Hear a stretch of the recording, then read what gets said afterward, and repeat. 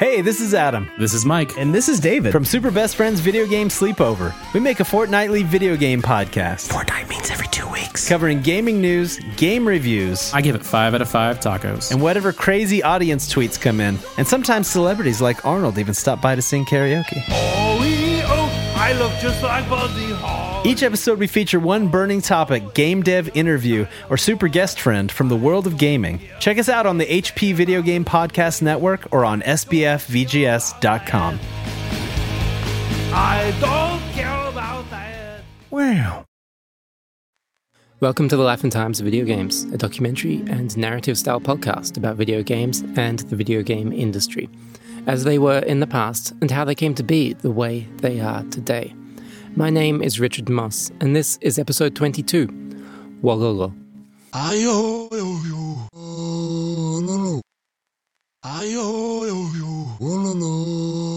You'll probably recognize those sounds if you've ever played the hit strategy game Age of Empires, and maybe even if you haven't. It's what the priest units say while they attempt to convert an enemy unit to their religion through the magic of a repetitive chant. It was a way to turn the tides of battle without firing a single shot, a means of distraction to turn an enemy's forces upon themselves, or a means of destruction. You'd give them the convert command, and moments later, provided your priests had enough energy, the target unit would suddenly swap to your colours. A red uniformed guy turned blue, or whatever colour your army wore. And then you could marvel as chaos ensues. The Wololo, as fans called it, in a nod to the priest's chant, became one of Age of Empires' most iconic moments, immortalised not only in player stories, of which there are thousands floating around online, but in meme. So how did some silly little nonsense chant from an old computer game come to be a viral cultural phenomenon with a life of its own far beyond the game? The story starts in 1994 at an IT consulting company called Ensemble Corporation. One day, Ensemble co-founder Tony Goodman and programmer Angelo Loudon decided they wanted to have the company do a side project with just a small team where they make a game. Games are way more fun than databases. So they, and a group of Ensemble employees, plus Bruce Shelley, the co-creator of Sid Meier's Civilization, went and started prototyping ideas. They tried lots of different things before they settled on an idea to do something like Civilization, but in real time, in a nod to Warcraft, a popular real-time strategy game that had just come out. And so they began to build something they called the Dawn of Man, where you'd control a tribe of cavemen as they form a village and struggle for survival. It's funny because it was really just a bunch of people this was their first time to try and make a game, and we were small, so everybody did tons and tons of different stuff. This is Chris Rippey, sound designer and, when he was needed, also level designer on the Age of Empires, as the game would eventually become known. He'd gotten involved through his older brother David, who had been working with Ensemble on some database consulting stuff. David and Chris and their other brother Stephen were given joint responsibility over the game's audio. Chris would handle the sound effects while David and Stephen did the music. Here's Stephen talking about it. The first game that we did was actually a little tank simulation game, and I did a little bit of music for that. And then as the idea for Age of Empires became more solid, I met with Tony Goodman and my brother David. I remember we had this meeting where Tony sat us down and he said, well, here's the game that we want to make, and I really want every piece of music to kind of tell a story. So you should be able to pull the music out of the game and get some kind of a story out of it, even if you don't know what's going on in the game. And so we came up with all of these different scenarios. Like the one that we decided to go with was a hunt. So we, the idea being is these early kind of cave people going out and hunting and bringing it back in and try to tell that through the music. So the pair of them went out into the woods with some microphones and made a bunch of caveman hunting noises. Really. And then they incorporated that into a rhythmic music piece. And at the end of the day, we got it pretty close. You could tell what was going on. And you could tell, well, we're making tools. We're stalking the lion, killing the lion, bringing it back home. And we put it in the game, and it was a complete disaster. It was just a joke. It didn't work at all. They realized that they had overthought the entire thing, so they ripped it out and started again with a much more subdued, understated style that blended heavy percussion with a nondescript wash of synthesizer sounds. So chosen because they'd sound okay even on computers with crappy built-in MIDI sound cards. Chris, similarly, was given really helpful high-level direction from Tony Goodman for his sound design. Tony was the president of the studio, but he was able to paint a pretty good picture of what the goals should be for sound on it. And that's one of the things I remember most was him saying what he would like from it is to be able to turn off the monitor, not play the game, and almost have like a not a meditation CD, but kind of an environmental CD playing. And what he meant by that is just make the game feel really alive and really peaceful when there's not combat going on, almost like a living world. So I took that to heart. So I think if you turn off the monitor, or you're not paying attention to somebody playing, and you hear the town, the activities of the town, and you hear the birds and you hear the water. I think it sounds pretty cool. It sounds like a nice, peaceful living world. So that's something I remember. I remember doing the catapult sounds, which was taking a ruler and flopping it up against the side of a desk and then just slowing it down so it sounded bigger. That's kind of funny. But then all the voices, that's probably that all the voices in the game are pretty much me. And that's an completely invented language for that game, for Age of Empires 1. So recording all of those and coming up with a language myself was a lot of fun. How'd you go about doing that? You had some inside jokes, I know, but then also you're like pulling Latin words and like random stuff or something like that? Yeah, mostly it's random, to be honest with you. So like a lot of it is like my wife's maiden name is in there. My college roommate's name is in there. Papadakis is one that you hear a lot. Rogan is one you hear a lot in the game. Rogan? Some of it is gibberish, but yeah, I'm pretty sure some of it is just grabbing random Latin phrases and saying it was not very artful. It was more just coming up with something that sounded like it fit the era. Yuri? It's kind of interesting looking back on it, how it was The Sims, like I think the year after or something, that with Simish. Yeah, that popularized the idea of a fake language. But you guys are ahead of the curve. I guess so, yeah. Oh, they've done a great job of making it almost legit. I think people can talk Simish now, which is strange. I mean, I think they have phrase books for it, whereas we did not. You have to come over to me and ask me what it means. It usually doesn't mean a whole lot. Case in point, our long-since memified priest chant. Now, with my apologies to the YouTuber who figured out that the more famous part of the chant, the Wololo part, but not the ayo part before it, is pronounced like the Latin words Wololo, which together translate to the sentence fragment, I want from him. Now, despite this excellent detective work and the clear relevance it has, the priest chant didn't really have that much thought behind it. It's probably not nearly as an interesting story as people think, but it came about from some old, we'll just say, some old family recordings that we had passed down from generations. And then I grabbed some sounds out of that and did some altering to it. And that led to Wololo. And I honestly, I am pretty sure I put it in as a joke. And I put it in not just to see if it would stick and see how people would react to it. And people took to it really, really quickly. So I left it in. And then the secondary one, the IA part, was just to make it sound not as repetitive.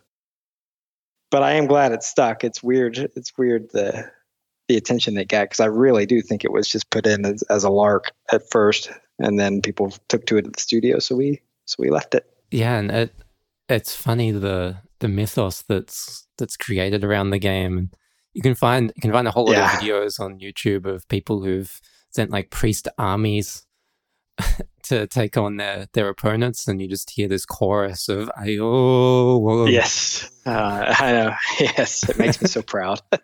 There's also a video of someone just playing it on repeat over and over and over and over and over with a super pixelated picture of the priest, and that's all you see, and the sound going over and over and over and over. We'll continue with the story right after this short break. The Life and Times of Video Games is made possible by listeners like you who support the show with one-time or monthly donations via PayPal and Patreon. If you'd like to become a supporter and get perks like ad-free episodes and bonus content, head to lifeandtimes.games/donate and make a contribution to help me keep this show alive. Hi, I'm Chris Penwell from ActiveQuest. And I'm Joseph Yaden. We are a video game podcast that takes a deep dive into the news, covering the latest gaming trends and stories pertaining to the industry. We also do our best to cover the most recent games and like to have an ongoing discussion with the audience. You can contact us on Twitter at ActiveQuestShow or via email at activequestpodcast@gmail.com. Please leave us a review on iTunes if you like what you hear. You can also find us on Stitcher, TuneIn, Spotify, and Google Play. We appreciate you listening, everyone. And now, on to the show. All right, let's get back to the show. Where we left off, we just heard about how Wololo was made. And now, let's hear about what happened next. For Age of Empires 2, the priests got replaced by monks, and Chris's brother Stephen provided a new conversion sound to go with it. Here's Stephen explaining where that came from. Wish I could never live up to Wololo, but I tried. It was let's see, I might even have it around here.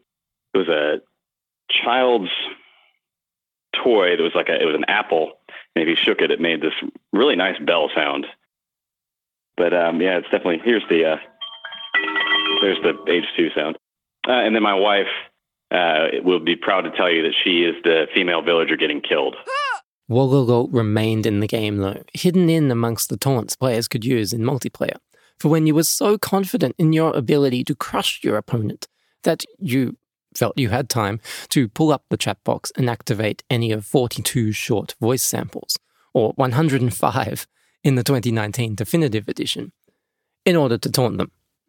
Wololo slotted in at number 30, wedged between Rogan? And Attack an enemy now. Other highlights included smite me. Nice town.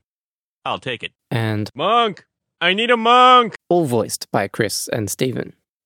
But Wololo outdid them all, where the others remained inside jokes for hardcore fans and longtime players, trotted out for a bit of fun here and there. Wololo became a fully fledged meme. Was there a point at which you noticed, hey, this thing seems to be taking a life of its own? Not for a long time. People would mention it from Microsoft. They would joke about it, but they would talk about, they loved David and Steven's soundtrack, so they would talk about the soundtrack a lot. So to me, it was just another thing that they thought was cool, which was great. So I didn't expect it to be, it seems like it was not that long ago that it caught my attention that people are enjoying it more than you'd think they would. So yeah, so it's kind of in the last 10 years to me, it seems like it's gotten a lot more of attention. Indeed, Wololo's burst in popularity appears to be tied inextricably to the rise of Web 2.0, to the mid-2000s transition from text-first internet communication via instant messaging apps and online message boards to social media platforms like Facebook and Twitter and Reddit and YouTube. There are scattered mentions of Wololo before that, mainly in forum posts asking what it actually means, but it wasn't until 2005 when the chant got memeified, courtesy of a user called Of Toronto on the website You're the Man Now Dog, or YTMND for short. The way the site worked is people would set up a simple static web page with an animation or an image and an infinitely looping sound file. So this Of Toronto user put up a tiled screenshot of a solitary priest chanting over and over again. And they called the page, You Are Being Converted. That's apparently all it took for the meme to begin its spread around the internet, though it wasn't until 2009 when YouTuber Nov1706 uploaded 10 minutes of constantly repeating Wololos that it really started to get big. Like most memes, people would spread it around because it was ridiculous and kind of funny. And also, like most memes, there were plenty more minor variations getting made. Gradually, the meme grew beyond just the novelty of the sound to really embrace the full meaning of the source material. It's about conversion, remember?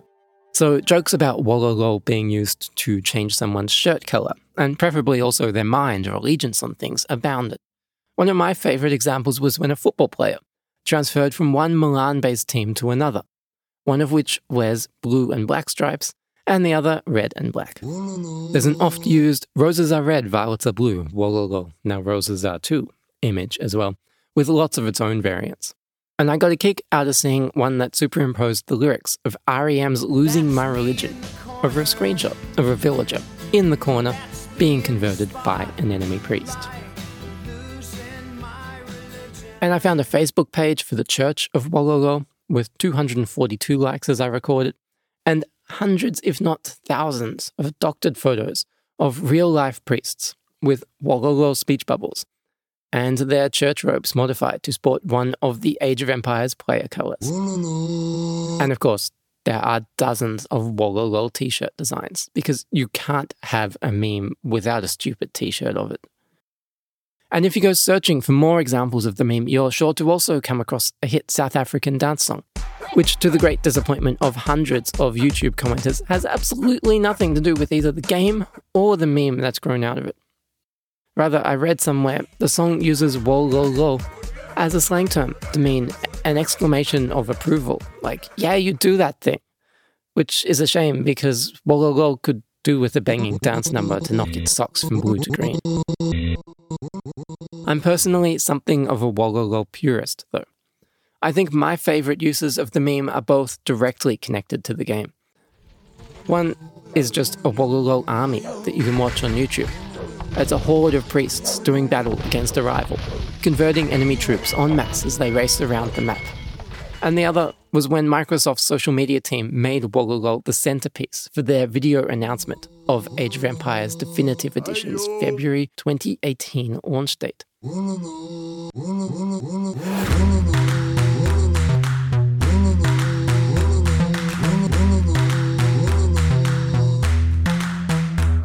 Like, if you want to show your community that you've been paying attention, there are few ways more effective than adopting their favorite meme with a good nod and a wink. Rogan? Do you have any theories or ideas on what it is about this chant that's made it resonate so strongly with so many people? I don't know. I think because it does something iconic in the game. It switches the player to your side, which is pretty cool. So it's kind of you have the unassuming priest in the game, and he's so weak otherwise, but he does the coolest thing in the game probably. And then to have that attached to such a easily repeatable and kind of recognizable voice line, I think I guess that's why. I'm not real sure. It's an iconic thing. The event is an iconic event in the game, and then to have kind of an easily representative sound, I guess that's why. Yeah. And if you'd known that in your career one thing would become this huge meme that's much bigger than you. I know, but it's great. It's not bad being a kind of a sound effect one-hit wonder. I can live with that. I can live with it. Wololo was never meant to be popular. It was barely even intended to be heard. And I think that's the real root of its success, and that strange meme legacy it now has. It wasn't planned out in detail or laboured over for weeks, but rather it was just made on a whim and dropped in, ill-considered, if at all, to fill a slot in a list of sounds they needed. Just some nonsense that seemed fun at the time that somehow stuck around. The same thing has happened with many other games over the years, where the sounds produced without much consideration are the ones that become fan favourites. Like the orc responses in Warcraft, which I know for a fact were mainly improvised by various members of the team. In Lemmings, The nya nya nya nya nya from Dark Castle that we heard about in episode 20. Or, I'm guessing, though I'm not entirely sure, Hey, bite me twice! Grand Theft Auto's insults, Damn foreigners. and terrified screams. By just doing what felt natural and not really thinking about it, Chris inadvertently tapped into the zeitgeist. He created a sound that made people laugh and wonder in the same breath. And it was a sound that oddly fit its purpose more perfectly than anything he might have designed, with more of a serious, focused intent, to symbolize the forced conversion of an enemy unit. Plus, the ongoing popularity of the game itself helps a lot with awareness. Age 1 and 2 both still have hundreds of thousands of active players, some through the definitive editions and HD remasters that have been released over the past 5 years or so, and others through the original games, which people never stopped playing. And as Chris said, it just so happens that this sound mapped to one of the coolest features in the game. A feature that would be one hell of a cool power to have over people in real life. So maybe the answer to my question of its strange popularity and meme friendliness is none of that stuff I just said. Maybe it's got nothing to do with the zeitgeist. Maybe it's just power fantasies and jokes about power fantasies presented in the language of the internet. Or maybe it's just one of those inexplicable, unexplainable things, answered with a shrug and a vague reference to the interwebs. The Life and Times of Video Games is created entirely by me, Richard Moss, with support from my wonderful patrons who have kept this show alive and are giving me hope that I could one day turn it into my job. So an extra special thanks to those of you who've donated money through PayPal and Patreon. And a shout out, as always, to my producer level backers, Eric Zocker, Simon Moss, Vivek Mohan, Wade Trugaskis, and Seth Robinson. If you'd like to join them in supporting the show on an ongoing basis for ad-free episodes and bonus content and other stuff, head to patreon.com/lifeandtimesofvideogames. That's patreon.com/lifeandtimesofvideogames. All one word. Or head to lifeandtimes.games/donate, which also has information about donating through PayPal or subscribing to my new premium feed on Breaker.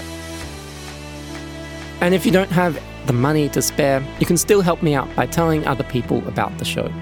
Share it on Reddit and Hacker News, and Facebook and Twitter and Instagram and all the other social networks and news sites. Email it to your friends and family, play it for your colleagues, whatever you like. The more people who listen, the better the chance that I can keep making this thing in the long term. And it also helps to leave a review on Apple Podcasts or Podchaser or anywhere else that takes podcast reviews. I'd really love to turn the Life and Times of Video Games into my job one day. So if you enjoyed this episode, or anything else I've made, just please find some way to share it or review it. And as always, you can find past episodes, where to listen links, donation info, partial transcripts, and all that good stuff at the website, lifeandtimes.games. Until next time, my name is Richard Moss, and this was The Life and Times of Video Games. Thanks for listening. See ya.